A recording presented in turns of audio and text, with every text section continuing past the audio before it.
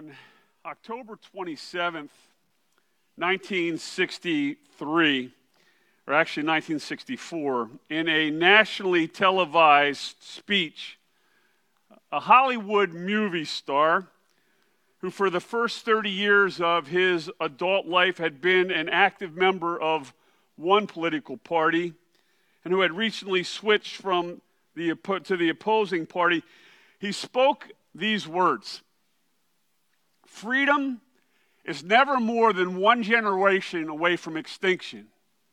We didn't pass it on to our children in the bloodstream. It must be fought for, protected, and handed on for them to do the same."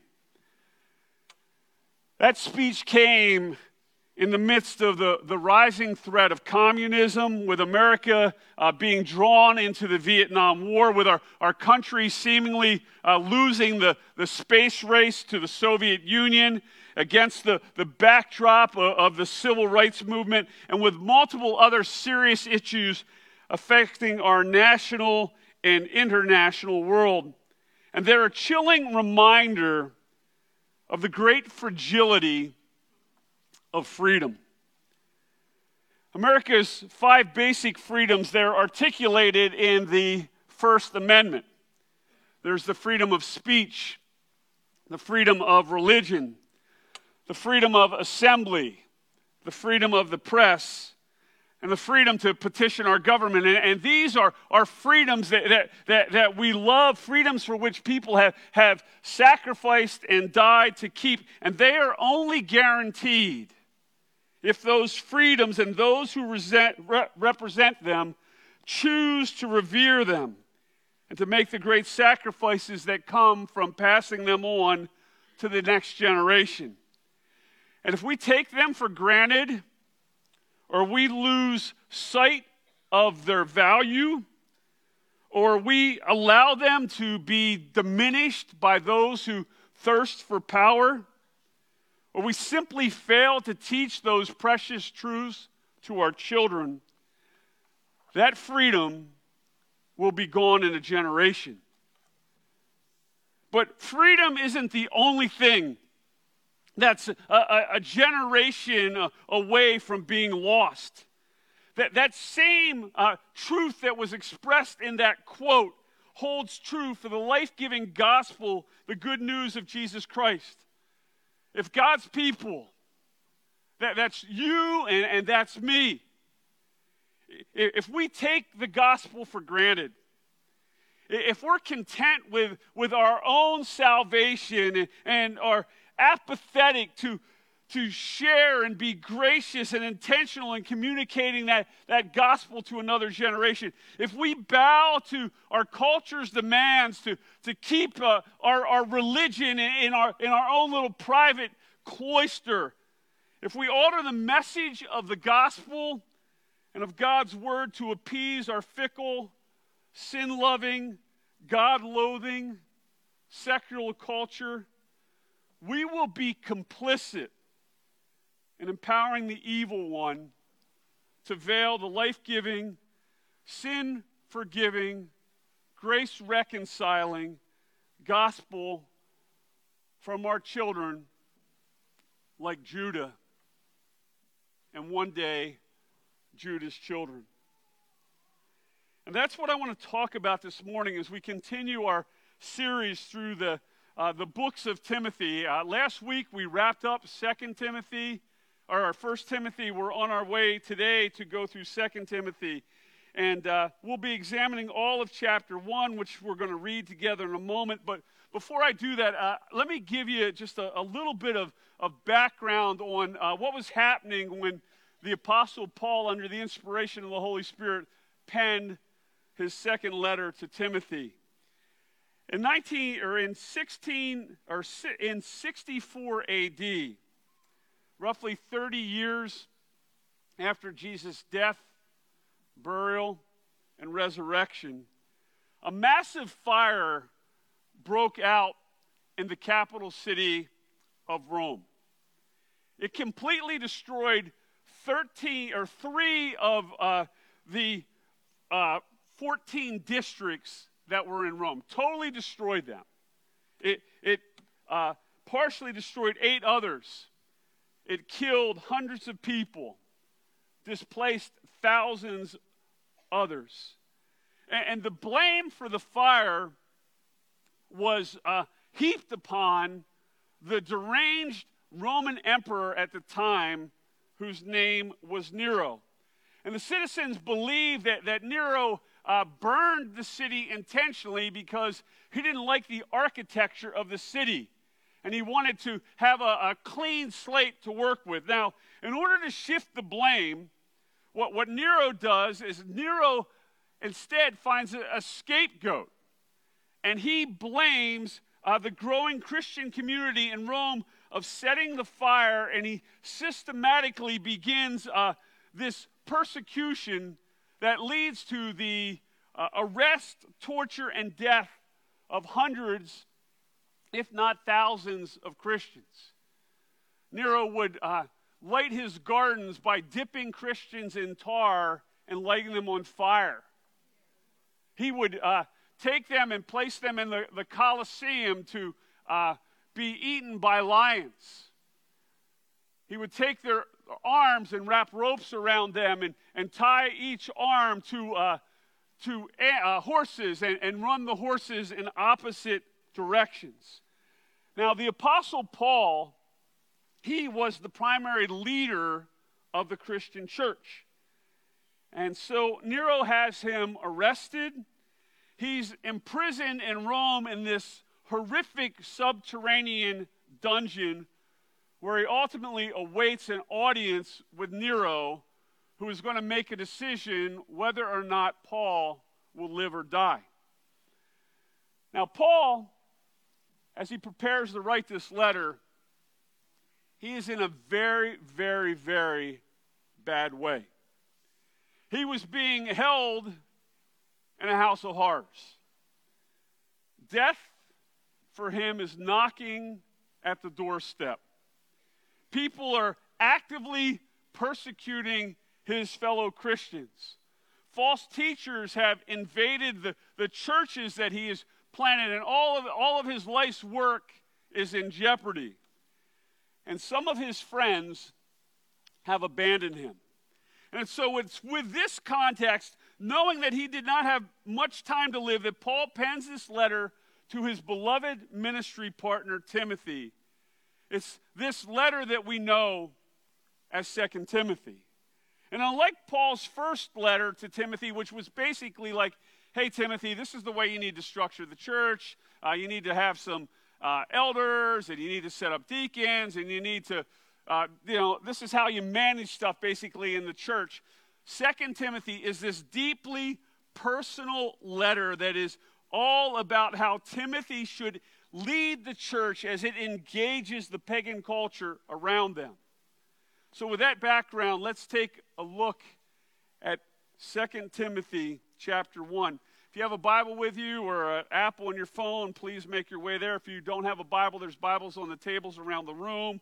On the Bibles that we provide, I believe you'll find them on page 995. And if you're able to stand in honor of God's word, would you please do so?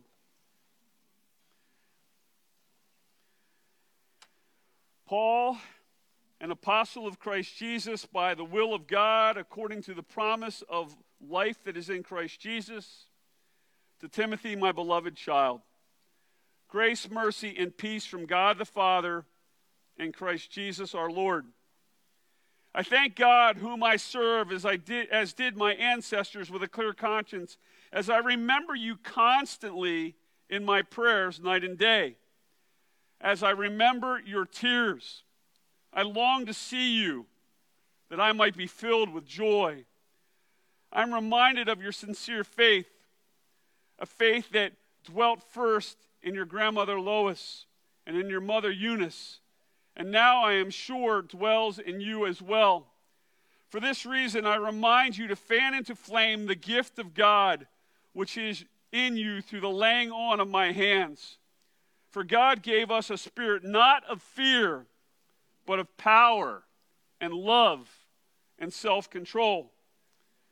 Therefore, do not be ashamed of the testimony about our Lord, nor of me his prisoner, but share in suffering for the gospel by the power of God, who saved us and called us to a holy calling, not because of our works, but because of his own purpose and grace, which he gave us in Christ Jesus before the ages began, and which now have been manifest through the appearing of our Savior Christ Jesus, who abolished death and brought life and immortality to light through the gospel, for which I was appointed a preacher, an apostle, and teacher, which is why I suffer as I do.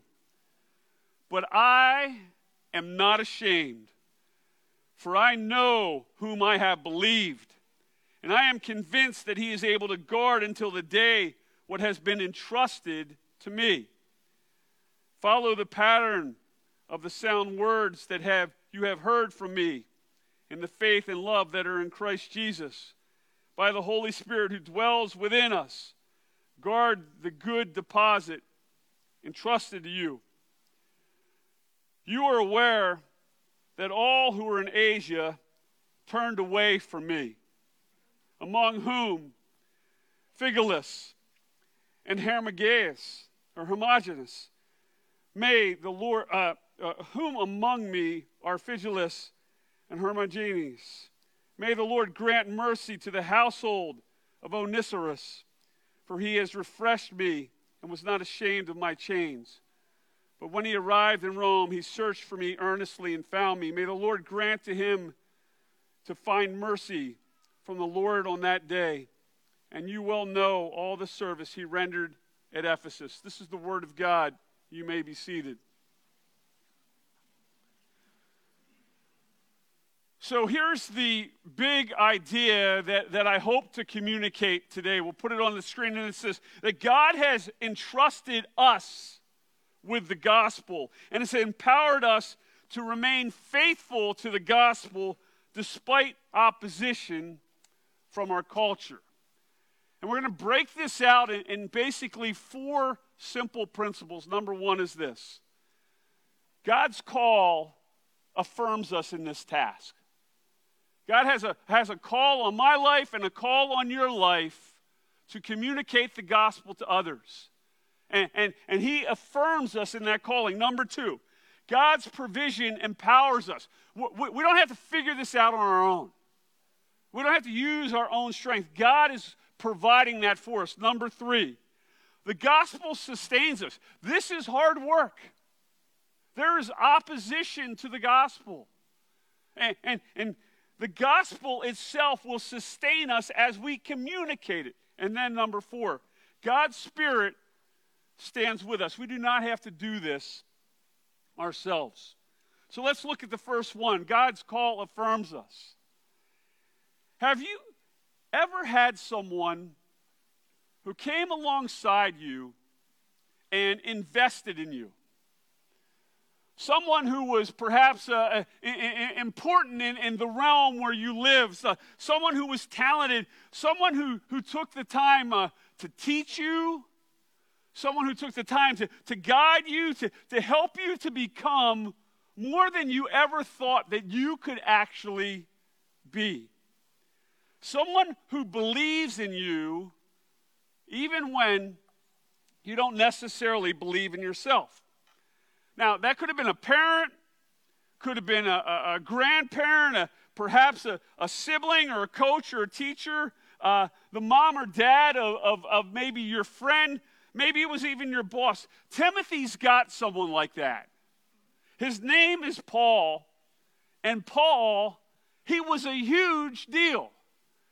In 2 Timothy 1, first verse and second verse, we read this: Paul, an apostle of Christ Jesus, by the will of God, according to the promise of the life that is in Christ Jesus, to Timothy, my beloved child, grace, mercy, and peace from God the Father and Christ Jesus our Lord. Here in verse 1, the apostle Paul reaffirms that he is actually an apostle. Now, we live in a culture where in church at times the term apostle gets thrown around a lot. People say, I'm a Apostle Wilma, or I'm a Apostle Jones, or whatever. But in the Bible, there's some very specific qualifications to actually be an apostle. I'm going to give you two. There's actually three. The third one is that you need to be martyred. But we'll leave that one out for the time being, all right? So here are the first two. First one is this, that you have had to see the risen Jesus with your own eyes. You had to be there when Jesus was risen from the dead. You had to see him with your eyes. Number two, you had to be commissioned directly for ministry by Jesus.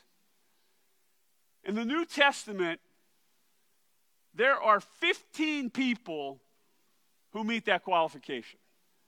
Perhaps 16. That's it. Paul is one of them. He is one of 15 or 16 individuals who have seen Jesus, the risen Jesus, with his own eyes, who have been commissioned by Jesus. And you know what he wants to do? He wants to pour his life in this young guy by the name of Timothy. And that, brothers and sisters, is a big deal. When I was in seminary, I worked in a church, and I went to a place called Weinbrenner Theological Seminary in Findlay, Ohio. And you're like, what is that? And I'm with you, okay? In Weinbrenner, or in Findlay, there were two things named Weinbrenner. One was the theological seminary. The other was the old folks' home. Yeah, not good. And so, I go to this very humble, very modest seminary. It was a good place for me. But I'm working in this church, and there's the pastor there. His name is Adam. Adam has graduated from Dallas Theological Seminary, where our beloved Pastor Ben went. Dallas Theological Seminary is the pinnacle of seminaries in America. You got to be super smart to be able to go to that place, and you got to be crazy dedicated to be able to survive that place. Adam graduated number 2 in his class. When he would study for preaching, he would use the Greek New Testament, not the translation. He would translate it himself. And Adam, he takes me under his wing. And so one day he says to me, he basically preaches, I do everything else. And he says to me one Tuesday morning at a staff meeting, he says, Mike, we're going to have baptisms this weekend, and I want you to baptize the people. I'm like, I'm a part-time seminary student. These folks, they've known you for years. There's 6 of them, They don't want Mike Leonzo baptizing them. And so Adam's, and I think I've told you about him before, he's like Seinfeld, or he's like Kramer on Seinfeld. I mean, that's kind of his mannerisms. And he's like, oh, whatever. And so I feel like I've dodged the bullet. And the whole week goes by, I hear, he doesn't say anything. On Saturday morning, the telephone rings. And this is back in the day when the phone actually hung on the wall. And so I pick up the phone, and I say, hello, and this is what I hear. Upon your profession of faith and obedience to the Lord's command, I now baptize you in the name of the Father, the Son, and the Holy Spirit. You got that? I'm like, yes, sir. Good. Then you're baptizing them. Click. That's exactly what happened. So we do the baptisms. It goes well. The people are very kind to me. They are super kind to me. I'm 32 years old at the time. And afterwards, Kathy goes up to Adam. And she says, Pastor Adam, why did you have Mike baptize those people? And he said this. He said, one day Mike is going to his church will become more than what our church is. And then he said this. And I want to be able to brag that it was in my church that he first baptized somebody. But here, Adam's a big deal. He's a huge, in that community, he's a huge deal. And he's pouring himself into little old me. And here Paul is doing that in Timothy's life. And what does he call Timothy? He says, you are my beloved child. And to do such a thing demonstrates that God has got a call on Timothy's life. And this special call gets affirmed in a couple places. In verse 5, he says, I am reminded of your sincere faith, a faith that dwelt first in your grandmother Lois and your mother Eunice, and now I'm sure dwells in you as well. You see, not only had the sovereign God placed Paul in Timothy's life, God had sovereignly given Timothy a grandma and a mom who loved Jesus and who loved Timothy enough to pour Jesus into Timothy's life. And many of you know what it is to have a blessing of a godly lineage. Many of you know what it's like to have a mom or a dad or a grandma or a grandpa who surrendered their life to Jesus and who passionately loved God's word and God's people and God's church, whose love was genuine, who abhorred what was evil, who held fast to that which was good, who loved others with brotherly or sisterly affection, who sought to outdo others in showing honor, who was fervent in spirit, who served the Lord. They're like genuine Christian people. And they poured themselves into your life. Now, this does not happen by accident. God, in his sovereignty and his graciousness, he intentionally inserts these people into our lives. He does amazing things. He drops them into your life. And they're people who come and help us to come to faith in Christ, who help us gain a deep love for God's word, who give us help develop a heart inside of us to actually not serve ourselves, but to serve other people, who nurture a passion in our lives to be able to communicate the gospel. And he does that for many reasons, not the least of which is so that we know that we are his and that he will never, ever let us go. And he also does that because it is easy to doubt God's called on our lives.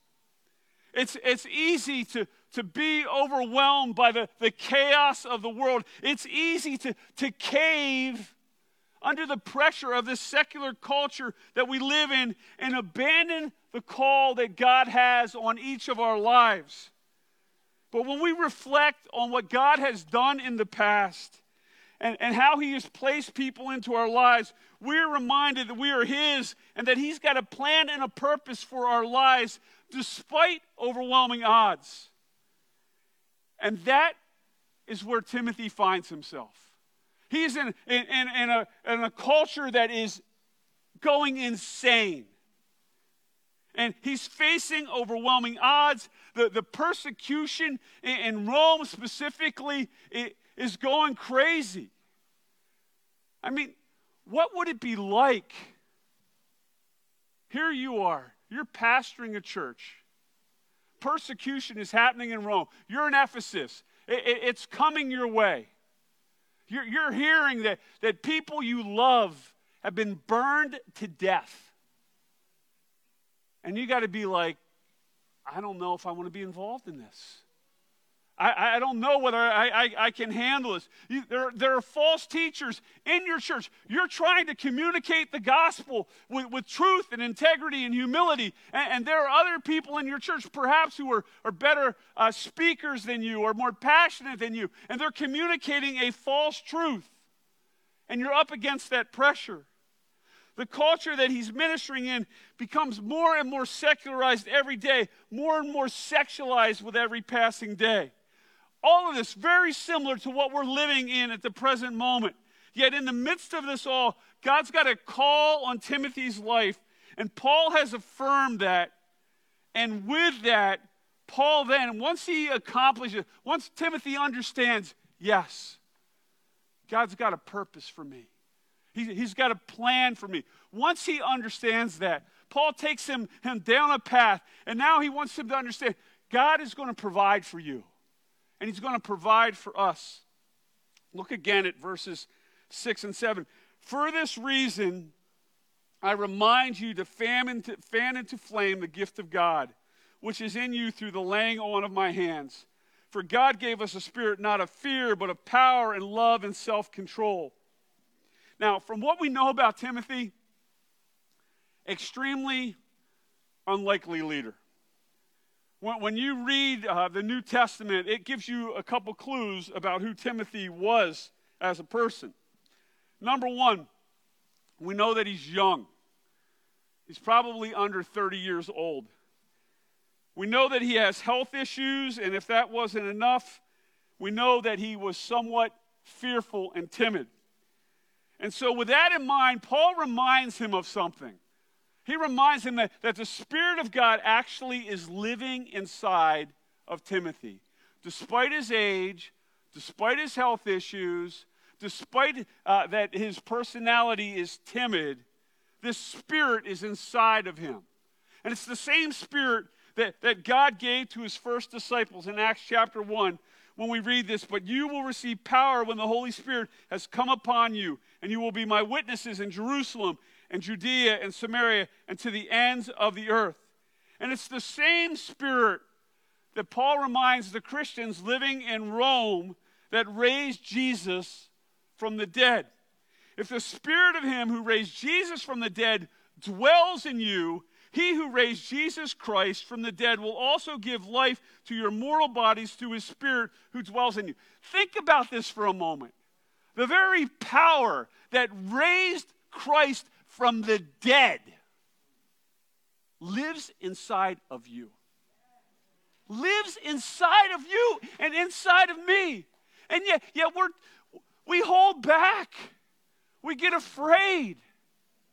I mean, there's amazing power, godly power inside of those who have repented of their sins and received Jesus Christ as Lord and Savior. So inside of this young, fearful, frail man resided the all-powerful Spirit of God, and the time had come for Timothy to set aside his fear and to live in the power and the love and the self-control that flows out of the Spirit of God. It's a power that will allow him to conquer everything that he is afraid of and to boldly engage his culture with the life-giving gospel of Jesus Christ. It's the love that allows him to do that in a manner that doesn't steamroll people. In a gracious and kind manner where we share the love of Christ, the truth of Christ, in a way that is winsome and kind. Not slamming people over the head with it, but confident that God does the work, that he goes before us. And it is this self-control which allows him to engage in any situation and not freak out.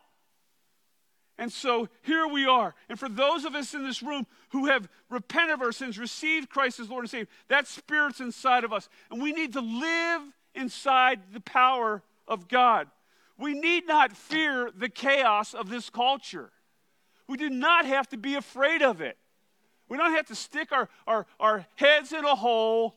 We don't have to run away to the farthest reaches of America because we're worried about things self-imploding or being persecuted for our faith. We don't need to fear to be rejected or ostracized or marginalized because we're Christ followers. That's coming. I mean, Jesus says if they hated me, they're going to hate you. I don't know why we get so, we want everybody to like us. We don't have to be liked. We don't need to do things that are unlikable. We don't have to intentionally inflame people. But we need to know when we come with someone with a life-giving gift of the gospel of Jesus Christ, we will encounter opposition because we are beating up against the gates of hell. That's what we're doing.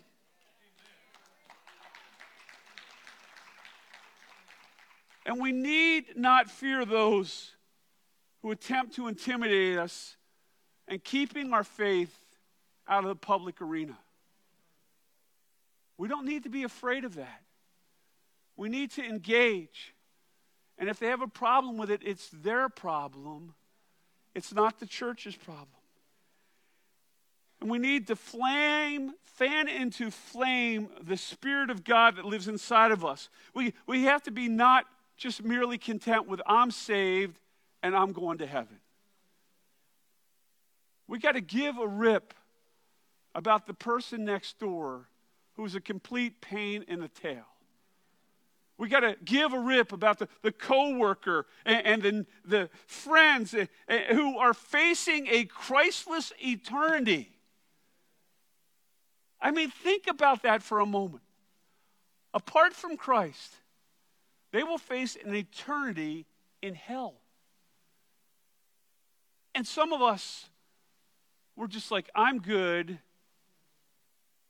I'm fine. I don't care about the other person. Maybe we're not that cynical about it, but that's what our actions do many times. And may we embrace the power of God's Spirit, which empowers us to wildly love those who don't love Jesus.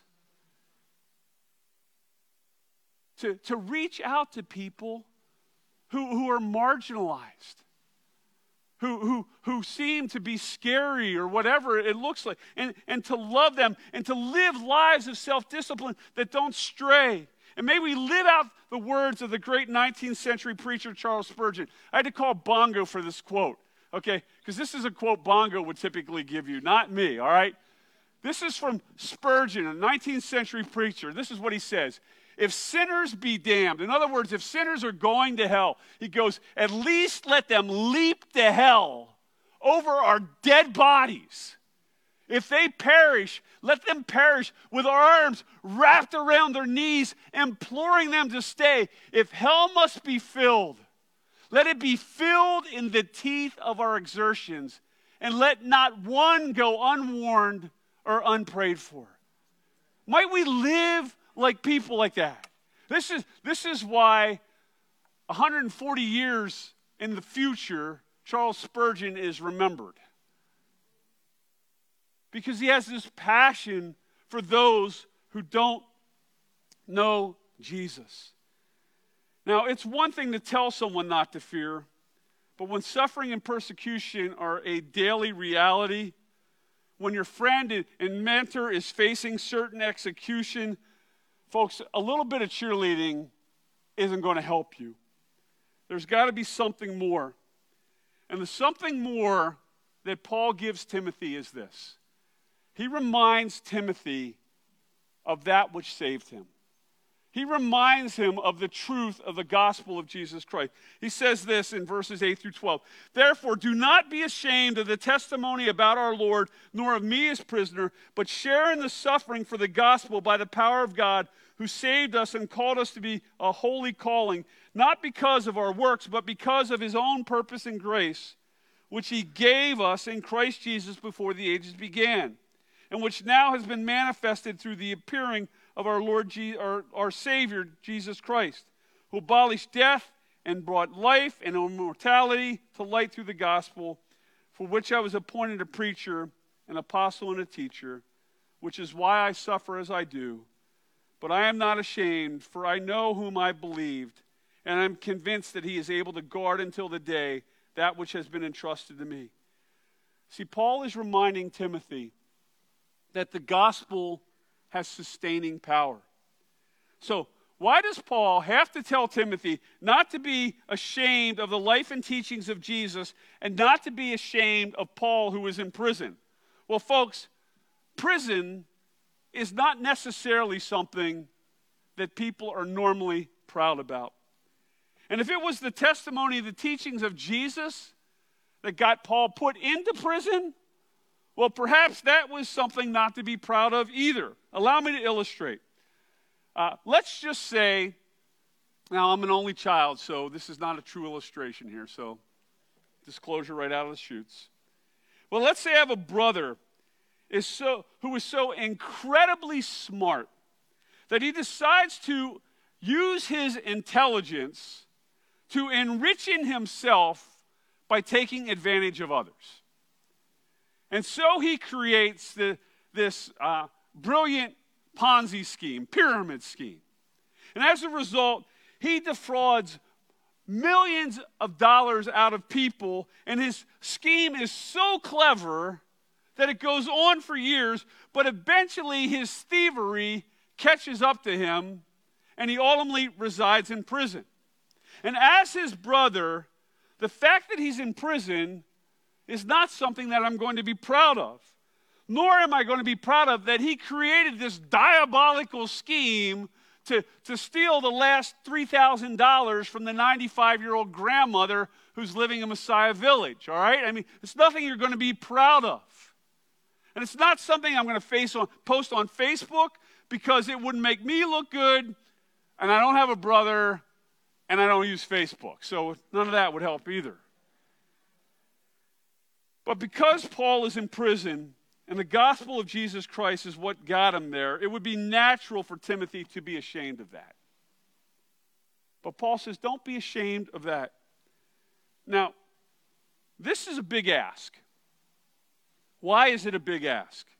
If for no reason, then many people were distancing themselves from Paul and fleeing from Christianity because they didn't want to find themselves languishing next to Paul in the subterranean prison in Rome. But Paul has an even bigger ask. He says, not only should you not be ashamed of me and not ashamed of the gospel, but I want you to be willing to suffer for the sake of the gospel just as I'm suffering. Now, you got to remember, Timothy is young, he's not in great health, and the dude is not overflowing with courage. He's just kind of this, not milquetoast kind of person, but he's just kind of like blah, basically. And folks, suffering is not fun, especially when you're sickly and shy. It's not a pleasant thing. So Paul gives him a reason why he should be willing to suffer. And it's right there in 9 and 10. Timothy should be willing to suffer on Jesus' behalf. Why? Because Jesus has suffered on Timothy's behalf. Jesus has saved Timothy. He's called Timothy. And Jesus didn't do it because there was anything great about Timothy. That's the part that says, not because of our works in verse 9. Jesus saved Timothy, and he's using Timothy. Why? Because of Jesus' purpose and Jesus' grace. And this is the reason why Timothy is to be unashamed of Paul's situation. And this is the reason why he should be willing to suffer for the testimony of God. It's the gospel, the good news of Jesus Christ, the whole concept of creation, fall, redemption, and restoration. That's what saved Timothy. And it's the same gospel, folks, that has saved you and me. That God comes into the world and creates the world and creates humanity. And humanity rebels against God, and the fall occurs. And then God begins this entire redemptive process that starts in the Garden of Eden and culminates in the Garden of Gethsemane. And that God will ultimately come back, and Jesus will restore the creation that has been broken by sin. That is the beautiful overarching testimony of the Bible, from the first verse of Genesis to the last verse of Revelation.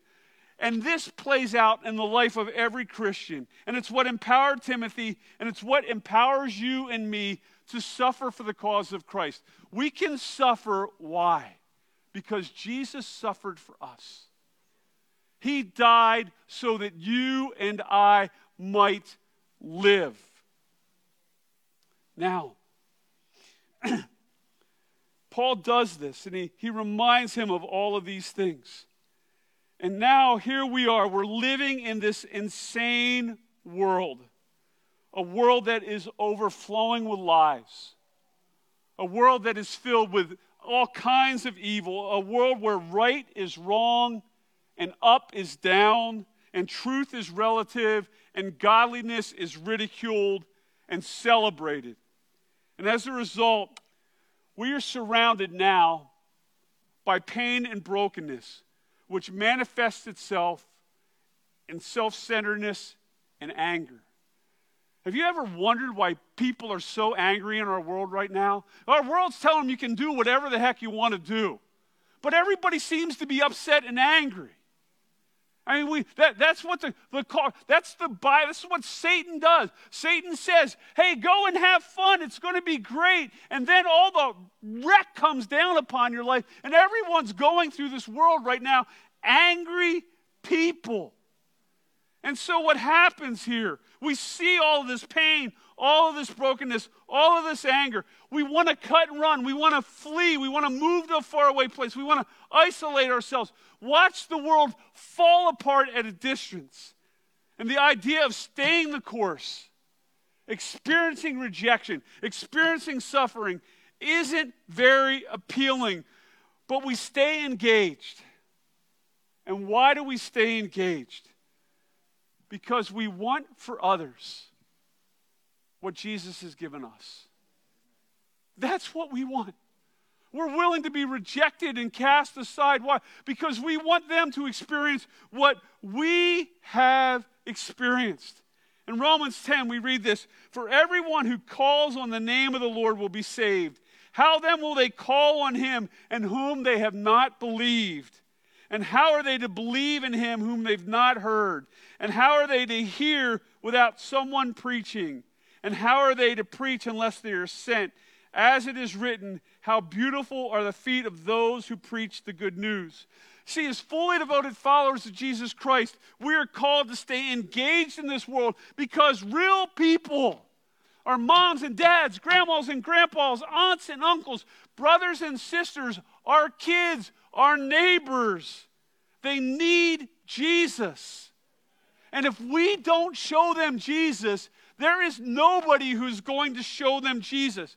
I came to faith in 1982 because I had Christian high school friends, Eric and Amy Boudelier, who would not give up on me. I was a foul-mouthed, F-bomb dropping senior in high school, trying to find any girl who was willing to date me. And Eric and Amy, they loved on me. And I didn't come to faith. But not much longer, I end up at college, in a Christian college, a place where I never, ever, ever wanted to be. Mom and Dad, I wish you would have saved money so that I could have went somewhere else, but you didn't. That's all right. It's where I got saved, so God had a plan, basically. But in college, there was Don Petzinger and Rob Evie, Christian guys who would not give on me. They were not afraid of listening to my doubts. They weren't intimidated by my arguments. They didn't get frustrated by my questions. They didn't crumble under my hostility. And they loved me despite all of my sin. And similarly, my mom and dad came to faith in Jesus Christ 12 years after that. Why? Because Jesus had saved me, and he had saved Kathy, and we wanted that from my mom and dad. And I preached to my mom and dad, and I encouraged my mom and dad, and I drove them crazy. One time we were sitting in the cheesecake. You remember this, Mom? We were sitting in the cheesecake factory in Redondo Beach where we lived. And I was preaching to my dad in the booth, and my dad was not happy with me. He was highly unimpressed with me. But you know what? We kept loving them, and we got less obnoxious over the years, and they came to faith in Christ. And I would imagine for you, there are a list of people who didn't give up on you. And God used them to draw you to himself. And if he has done that for us, should we not do that for others? And make no mistake about it, when we start living out the gospel, especially in this culture, there will be opposition. And with opposition will come pain and suffering and persecution. And we're going to be misunderstood, and we're going to be misrepresented, and we're going to be mistreated, and it is going to hurt, and we will want to give up, but we don't, because the gospel which saved us is the gospel which sustains us. And that brings us to my final point, the concluding remarks here, and it's this, that God's Spirit stands with us. Paul says this in verse 14, by the Holy Spirit who dwells within us, guard the good deposit that's been entrusted to you. You and I are called to be guardians. And that word in the New Testament is used for people who guard the palace. That's one of the places that it's used. And the other one is protecting possessions from thieves. That's kind of the context of that word guard. And when you guard something, you realize that it's not yours. You're protecting it for someone else. You and I don't have the privilege to alter that which we are guarding. We don't have the privilege or the ability, we're not allowed to damage it or to lose it. We're to keep it safe in pristine shape until the owner comes back to retrieve it. This is a huge job, but we're not alone. God's Spirit is with us, and so we need not fear. In the words of pastor and theologian John Stott, he says this: may we see the evangelical faith, the faith of the gospel, everywhere spoken against, or we may see the evangelical faith, the faith of the gospel, everywhere spoken against, the apostolic message of the New Testament ridiculed. We may have to watch an increasing apostasy in the church as our generation abandons the faith of its fathers. Do not be afraid. God will never allow the light of the gospel to be finally extinguished. True, he has committed it to us, frail and fallible creatures.